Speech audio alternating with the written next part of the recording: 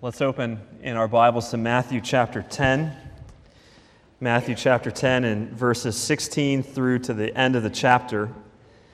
It's always helpful on these Sundays when we open up to Matthew's gospel to remind ourselves that the theme of this gospel is the King and his kingdom. That Jesus is the King and he has come to bring the kingdom of heaven to bear upon this world. And I think this morning it's especially important that we get that in our heads, because I want to just tell you at the outset that some of the things that you're going to hear from this pulpit, if not said by the Lord and King of the universe, are the most outrageous things ever uttered in human history. If Jesus isn't God in the flesh, if he isn't the King, if he isn't the Lord, then what we are about to read is absolutely outrageous. And so I want to encourage you, if you're not in the habit of opening up a Bible and following along in the passage as we make our way through it, you'll especially want to do that this morning so that you can see that the words that I'm reading aren't being made up by me, but these are the words of Jesus the King. Matthew chapter 10, verses 16 through to the end of the chapter. I want to just read the passage for us in its entirety, and we'll allow the weight of his words to fall upon us. Chapter 10 and verse 16. Behold, I am sending you out as sheep in the midst of wolves. So be wise as serpents and innocent as doves. Beware of men, for they will deliver you over to courts and flog you in their synagogues. And you will be dragged before governors and kings for my sake, to bear witness before them and the Gentiles. When they deliver you over, do not be anxious how you are to speak or what you are to say, for what you are to say will be given to you in that hour. For it is not you who speak, but the Spirit of your Father speaking through you. Brother will deliver brother over to death, and the father his child.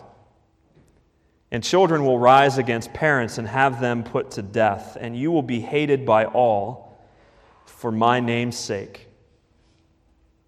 But the one who endures to the end will be saved.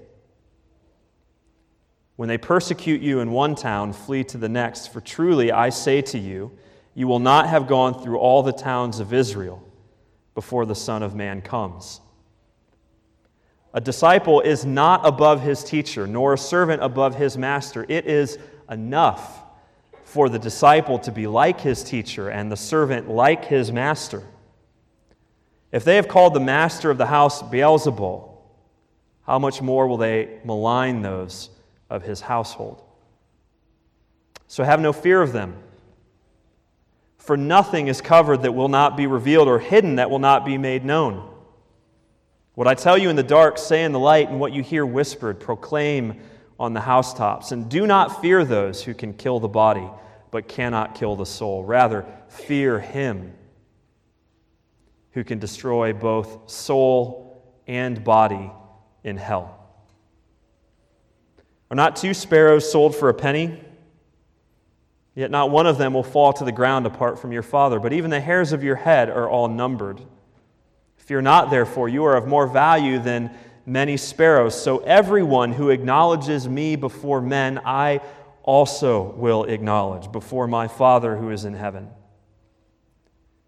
But whoever denies me before men, I also will deny before my Father who is in heaven. Do not think that I have come to bring peace to the earth. I have not come to bring peace, but a sword. For I have come to set a man against his father, and a daughter against her mother, and a daughter-in-law against her mother-in-law, and a person's enemies will be those of his own household. Whoever loves father or mother more than me is not worthy of me. And whoever loves son or daughter more than me is not worthy of me. And whoever does not take his cross and follow me is not worthy of me. Whoever finds his life will lose it. And whoever loses his life for my sake will find it. Whoever receives you receives me. Whoever receives me receives him who sent me. The one who receives a prophet because he is a prophet will receive a prophet's reward. And the one who receives a righteous person because he is a righteous person will receive a righteous person's reward. And whoever gives one of these little ones even a cup of cold water because he is a disciple, truly, I say to you, he will by no means lose his reward. All right. This is the word of our Lord. Let's pray.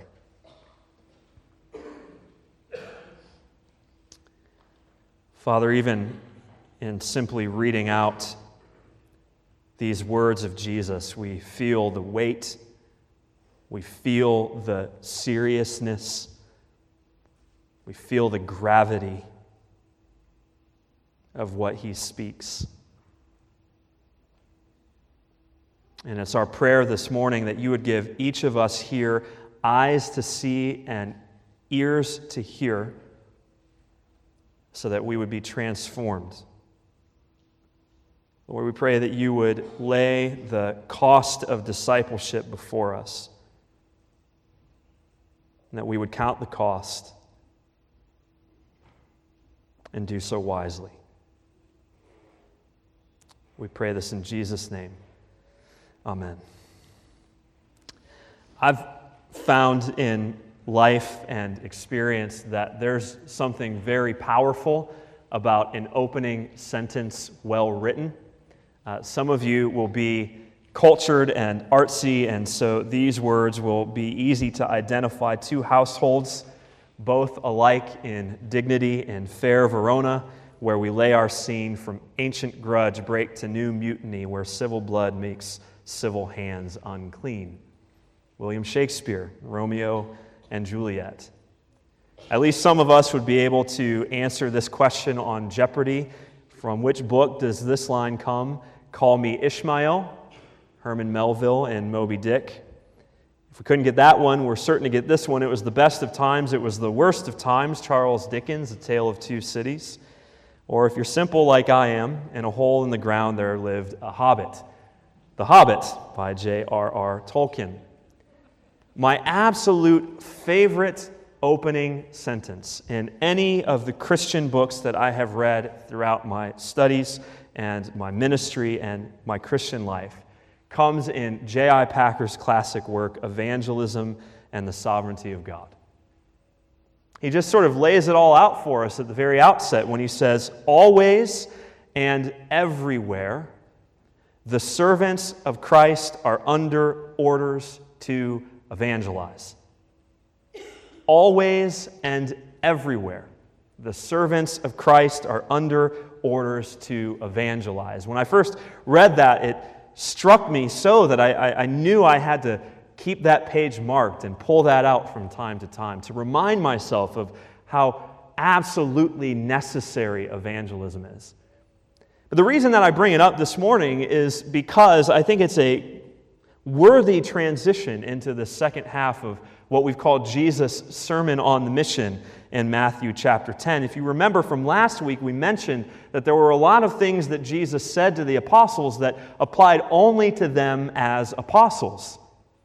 For instance, the call only to the lost sheep of the house of Israel in chapter 10, verse 6. But here in our text, we see the influence of their mission spreading even to kings and governors and the Gentiles. So Jesus is instructing his apostles beyond the immediate mission that they're about to go on. What we have in this text is far more readily applicable to you and to me as disciples of Jesus in our call to mission. Matthew 28, go therefore and make disciples. That is a commission that is given always and everywhere to the servants of Christ. We are under orders to evangelize. But what Jesus says here in this second half of the Sermon on the Mission is difficult. I want to just be open and honest about that at the front end. This is a difficult passage. This is a difficult sermon, certainly to preach, definitely to hear. Because what Jesus does in this passage is he explains that the mission itself is difficult while commanding us regarding how it must be accomplished. And before we even get into the text, I want to say simply that none of this that Jesus says, none of it is fine print. You know how the fine print works. It's on the contract and you read it after you've already signed up. There is no sense in which what Jesus says here is to be reserved until someone has made a quote-unquote decision, and then we say, well, congratulations, this is going to really be difficult. No, this is part of counting the cost of what it means to follow Jesus in the first place. And this is absolutely serious. Now, I want to give us just 3 words to hang all of our thoughts on as we make our way through this very large portion of Scripture. You should understand we can't go into detail about every verse. We're going to get the big idea of this second half of the sermon. We're going to do so under 3 headings. Number 1, persecution. Persecution, verses 16 to 25. Number 2, fear, verses 26 to 33. And number 3, swords, verses 34 through 42. Persecution, fear, swords. Difficult message from the Lord Jesus. Number 1, persecution. I believe that the theme of this second half of the Sermon on the Mission is found in verse 16. Look at what Jesus says to the apostles. Behold, I am sending you out as sheep in the midst of wolves, so be wise as serpents and innocent as doves. That's quite a bit of animals, isn't it? You can put them all in one pen and see what happens. But that's exactly what Jesus does. He says, behold, I am sending you out as sheep in the midst of wolves. You know, we are very accustomed to the imagery of the Lord being a shepherd, the good shepherd, Psalm 23, who leads us beside still waters and nourishes our souls. But I want you to just notice here in what Jesus says, not only does the good shepherd draw us to himself to care for us, but then the good shepherd sends us out into the midst of ravenous wolves. That's part of his shepherding. Behold, I am sending you out as sheep in the midst of wolves. That is, I'm sending you out into hostile enemy territory where you will be ravaged, you will be attacked, you will be bitten, you will be opposed. That is what it means to be a Christian in this world. That does not mean that we go out searching for problems. It means that problems have a way of finding us if we truly belong to Jesus. Somewhere along the line, we fell prey to this notion that the world is just simply waiting for someone to finally come and preach the gospel to them. And the harvest is plentiful, that's true. But here the world is pictured as an opposing force to the Christian. Wolves. The imagery is clear. What Jesus is beginning to do is he's promising persecution for those who belong to him. Promising. This is a call for wisdom. Sending you out as sheep in the midst of wolves, so be wise as serpents and innocent as doves. That imagery of a serpent, Genesis 3, serpents are cunning, they're crafty, they're winsome, they're evil. The imagery of doves, they are innocent, they are pure, they aren't all that bright. Jesus says you have to hold the two of these images in tension. You must be as wise as a serpent and as innocent as a dove, or as I call it, you must have Christ-honoring, righteous street smarts. That's what it means to be a Christian. Having the street smarts and the ability to minister the gospel to various people in various places who are hostile to your message, while all the while maintaining righteousness, purity, obedience to Jesus. That's the call. And that is the call in the face of persecution. I mean, just look at the balance of this paragraph. How am I to be wise as I'm being sent out as a sheep among wolves? Number one, beware of men. Beware of men, for they will deliver you over to courts and flog you in their synagogues. In the Jewish culture, the synagogues were the place where justice was administered. The Apostle Paul, on multiple occasions in his ministry, was given the 40 lashes minus one. In the synagogue, as a consequence for following Jesus faithfully and proclaiming the gospel. And as the ministry of the gospel expands beyond just ancient Israel, we have Jesus picturing his followers not only being delivered up to court or to the synagogues, but to courts and to governors and kings. These are promises. And it's a promise that warrants in the ability for the people of God to speak truth to power. Isn't that a phrase that our culture has latched onto, speaking truth to power? Look at the way that Jesus pictures are being delivered up to authorities. You're being delivered up, Jesus says, to bear witness before them and the Gentiles. Everything in our Christian lives, everything is about Jesus. Even our persecution is about Jesus. When they deliver you over, he says, do not be anxious how you are to speak or what you are to say, for what you are to say will be given to you in that hour, for it is not you who speak, but the Spirit of your Father speaking through you. It's become almost a trope in movies that depict, especially high school students, to think valedictorian or something of that nature, who has to come and give a speech, and they come out to the podium and they've got their manuscript and they begin to read their manuscript, and they're welcomed by some yawns and eye rolling, and so they chuck the whole thing and they speak from the heart and they save the universe or whatever else, and it's just a riveting, rousing celebration, right? But notice that's not what Jesus says here. He says in that very moment you won't even know what to speak, but you will speak on behalf of the Spirit of your Father. The Holy Spirit will speak through you. This is all about Jesus and giving testimony to Him. Verse 21, look at how divisive, if you will, Jesus can be. Brother will deliver brother over to death. The father his child. Children will rise against parents and have them put to death, and you will be hated by all. You will be hated by all for my name's sake. The question I want to ask is, when was the last time in an evangelistic crusade you heard the preacher say, honestly, if you trust in Jesus today, and you should, understand you will be hated by all?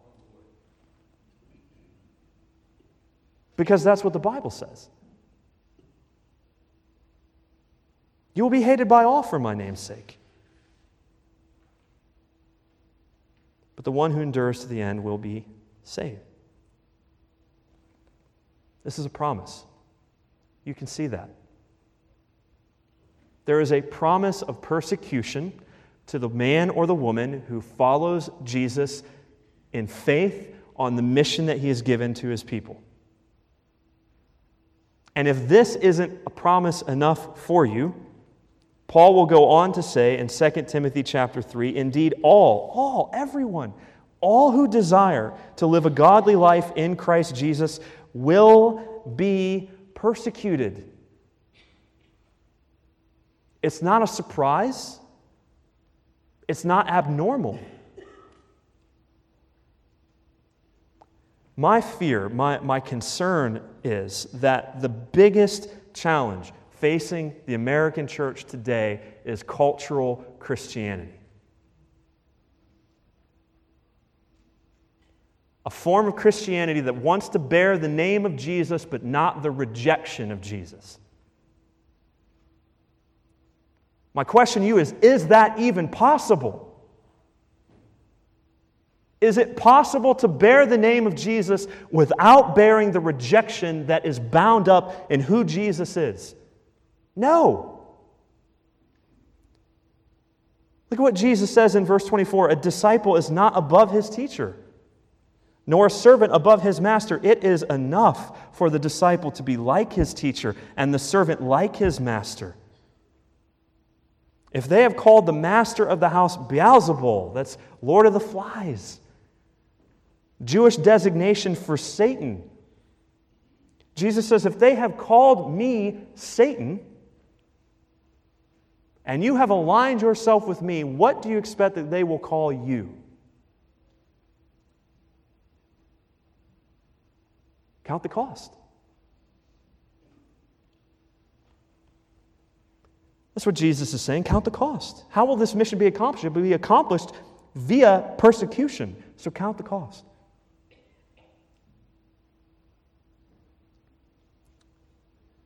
Persecution is promised to those who follow Jesus. Again, this is not fine print. This is up front. Number 2, fear. We have persecution and we have fear, verse 26. Now, you might imagine, and it would be fair to imagine this, that given all that Jesus has just said about persecution and being hated and being delivered over, that we would cower in fear. That this would be a preventative to mission. But Jesus is propelling us out into mission. Seems counterintuitive. But look what he says in verse 26 about fear. Have no fear of them. They will oppose you. They will deliver you up, but have no fear of them. For nothing is covered that will not be revealed or hidden that will not be known. Why shouldn't I fear? Because everything will be made known. It's also a trope in film that there's always this sort of enemy or bad guy who's sort of incognito. And it isn't until the end of the movie when someone's recorded their plans on a phone conversation, they've bugged the line or something, that finally all is made known. And what Jesus is saying is that on that day, those who oppose God by opposing His people, on that day, God will simply press play on the tape recorder and all will be made known. His people will be vindicated, glorified even. So do not be afraid. Jesus says, what I tell you in the dark, say in the light, and what you hear whispered, proclaim on the housetops. Preach. Preach the good news of this gospel everywhere and to everyone indiscriminately. That's our call. But the point that I really want to make about fear, and the point that comes out so powerfully here in what Jesus says about fear, is this. What you fear the most controls you. If I'm convinced that the biggest threat to American Christianity is cultural Christianity, what I'm convinced is the biggest threat to our witness is fear. We're shook. We're just shook.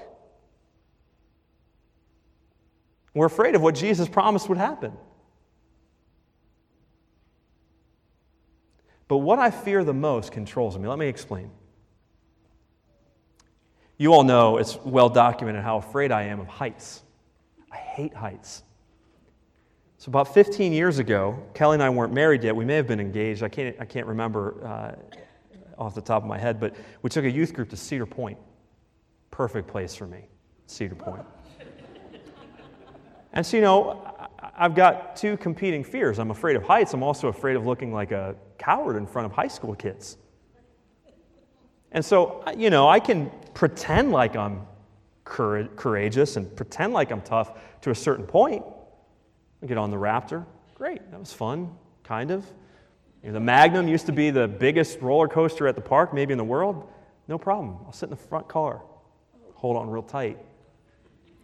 But you know when everything changed? When Kelly and I got on the Millennium Force. And that seatbelt came down. And I'm looking at the high school kids going, yeah, I'm pretty tough, but I'm also looking at that hill and the angle at which I have to travel up that hill and the lack of barrier off the sides of the train. And I said, man, you got to take this seatbelt off me right now. Time out, time out. Where's the guy? Come on, let me out. Why? Because there's just a certain point where my fear of heights is going to overrule my fear of nearly anything else. Isn't that what Jesus is saying here? About fear. Do not fear those who kill the body but cannot kill the soul. Rather, Fear him who can destroy both soul and body in hell. See, listen, it's like this. If I'm more afraid of the person in front of me, if I'm more afraid about losing my reputation, if I'm more afraid about losing my standing in society than I am of the living God, then I'm going to stay quiet. Perfect sense. But if I fear with childlike, reverential awe the living God who has given His Son for me to save me from death and from hell and from sin, if I fear Him, there's going to be a point at which I just can't afford not to preach.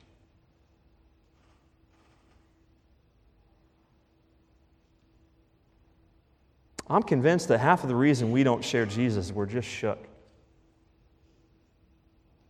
We fear the wrong things, the wrong people. And loved ones, let me just tell you that this is only going to become more real for us week by week by week. Gone. Understand me. Gone are the days when a nice, pleasant, clean-cut, moral family from Neshannock is going to come in here in order to gain standing in the community. It's gone. Because you know what happens to that nice, clean-cut, moral family from Neshannock when they identify with Jesus? They don't gain standing in society, they lose it. As the temperature continues to be turned up, especially around the issues of human sexuality, this is only going to become more and more real. Who do I fear? I will lose standing, reputation for Christ if I fear God the most. Fear. Look at the cost of this. I just want to point this out. I don't want to go over, but look at verse 32. I want to look at the Bible. There is a cost associated to this, a very real, eternal cost associated to this. So everyone, Jesus says, who acknowledges me before men, I also will acknowledge before my Father who is in heaven. But whoever denies me before men, I also will deny before my Father who is in heaven. Jesus is not playing around.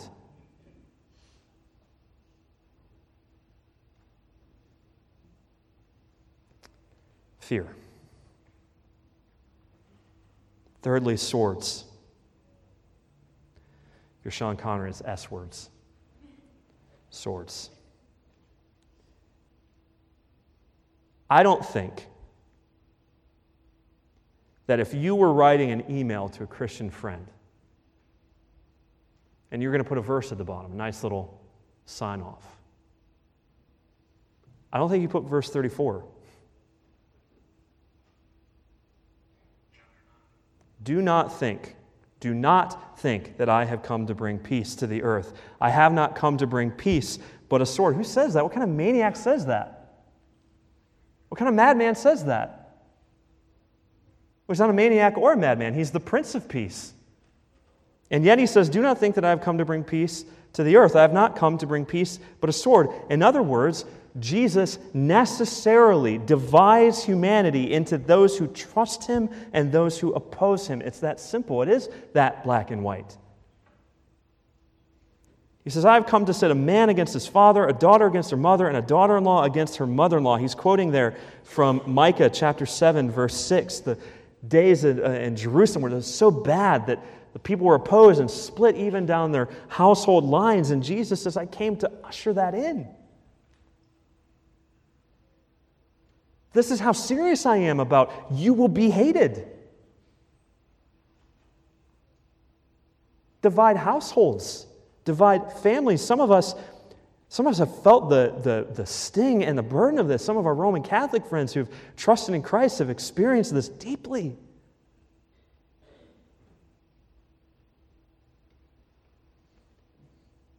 But look how Jesus puts it down. Whoever loves father or mother more than me is not worthy of me. Whoever loves son or daughter more than me is not worthy of me. Whoever does not take up his cross and follow me is not worthy of me. The people listening to Jesus, they know exactly what he means. The cross, it's an instrument of death.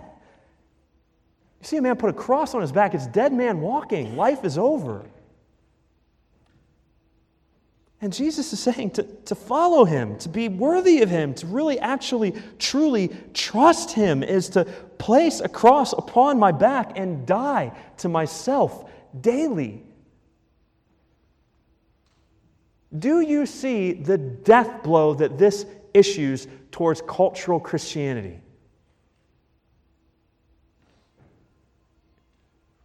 In his commentary on this text, D.A. Carson writes this. He says, the church needs to hear and proclaim this message afresh. Today, we are bombarded with endless pseudo-Christian books to help us to become happy, content, resourceful, spiritual, successful, effective, creative. And even when these words convey considerable insight, that is, even when these sorts of ideas have a few Bible verses attached to them, the basic appeal is far too often and far too deeply to self-interest. Covered over with the garnish of spiritual language. But the core truth is far simpler. Whoever finds his life will lose it, and whoever loses his life for my sake will find it. You tell me if I'm wrong. You tell me if that fancy preacher on Instagram with the expensive shoes, you tell me if he's telling you whoever loses his life will find it. You tell me if that pretty woman with the best-selling books who's nothing more than a simple life coach ever tells you, you must take up your cross and follow Jesus. You tell me if I'm wrong. My mentor in the ministry used to always say when he preaches, and some of you listen to him still and you'll know this, he'll always say, you're reasonable people. You look for yourself. And I say to you, you're reasonable people. What does the Bible say? What does God's Word say? Whoever does not take his cross and follow me is not worthy of me.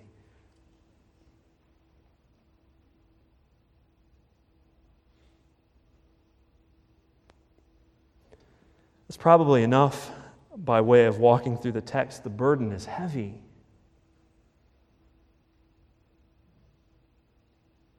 Because we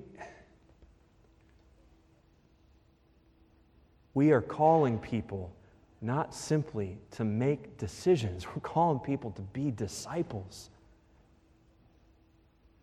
To take the Lord Jesus Christ seriously. To follow Him. To worship Him as God. And my encouragement to each and every one of us this morning is to count the cost. Count the cost. Listen. Jesus calls us to Himself. He sends us out on mission, and He tells us how the mission is going to be accomplished. It's going to be accomplished through persecution. It's going to be accomplished without fear. It's going to be accomplished with the sword swinging all over the place. That's how it happens. You got to count the cost. Is this the Jesus that I follow? Is this the gospel that I understand and believe, that Jesus has given me everything freely? Yes, free forgiveness, free grace, eternal life, adoption as sons and daughters, completely free and without charge. And yet it costs me absolutely everything. It's a beautiful paradox. It costs me even valuing any of my human relationships above Him. We do the Baptist Catechism at home. If I ask Henry right now, question 1, who is the first and best of beings? He will tell you God is the first and best of beings. I asked him this morning, better than daddy? Yes. Better than mommy? Yes. Better even than grandma? I was a little iffy on that one. Yes. Best. Most worthy. Count the cost. Am I willing to give up myself, my comfort, my identity, my social status to follow this Jesus? If yes, then you're soundly and truly converted. If no, we better pray that we're not self-deceived.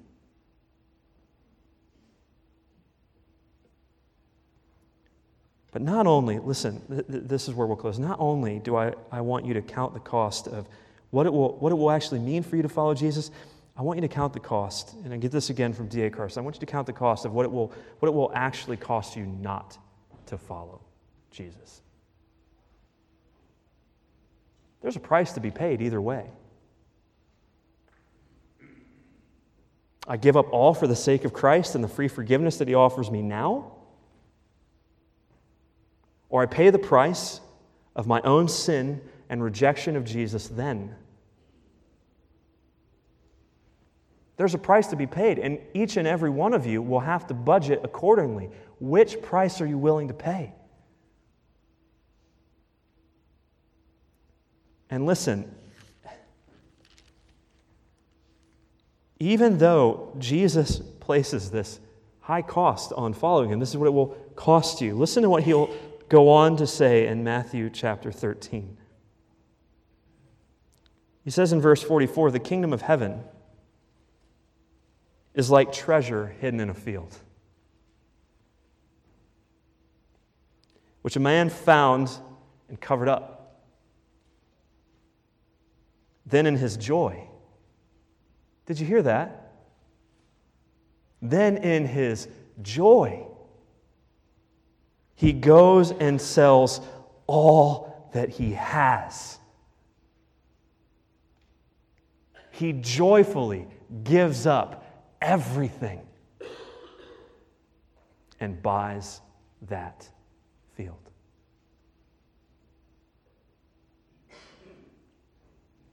From one perspective, the cost is so great.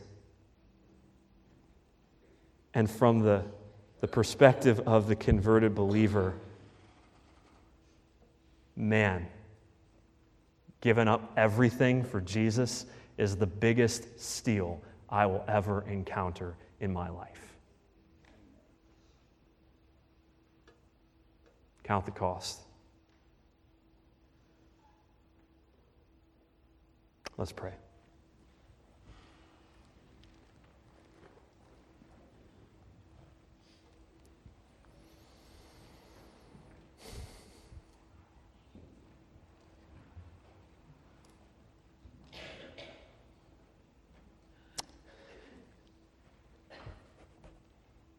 Lord, that was hard.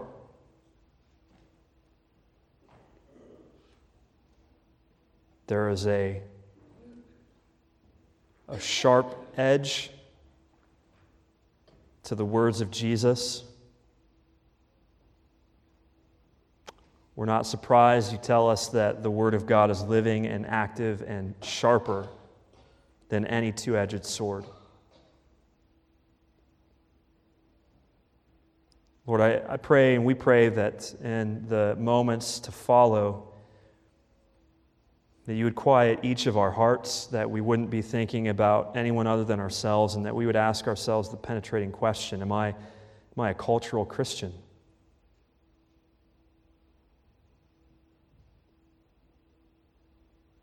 Am I willing to bear the rejection of Jesus because of all that He's done for me? Am I willing to be like that man who, not out of fanaticism, but just out of genuine discipleship and joy, sold everything to buy the field?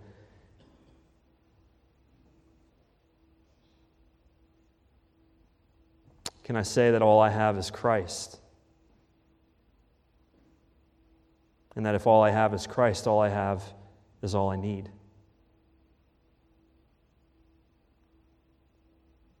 Am I willing to openly and freely identify myself with a suffering Savior?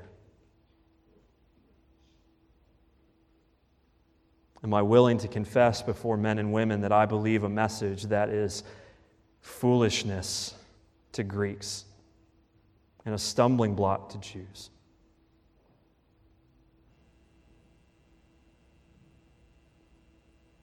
Am I willing to spend everything, to give everything, to die to myself, to gain the pearl of great price?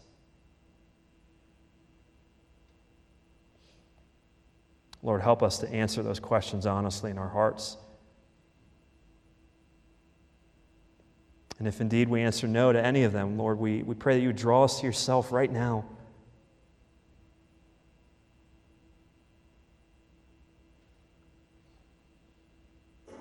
That we might truly belong to you.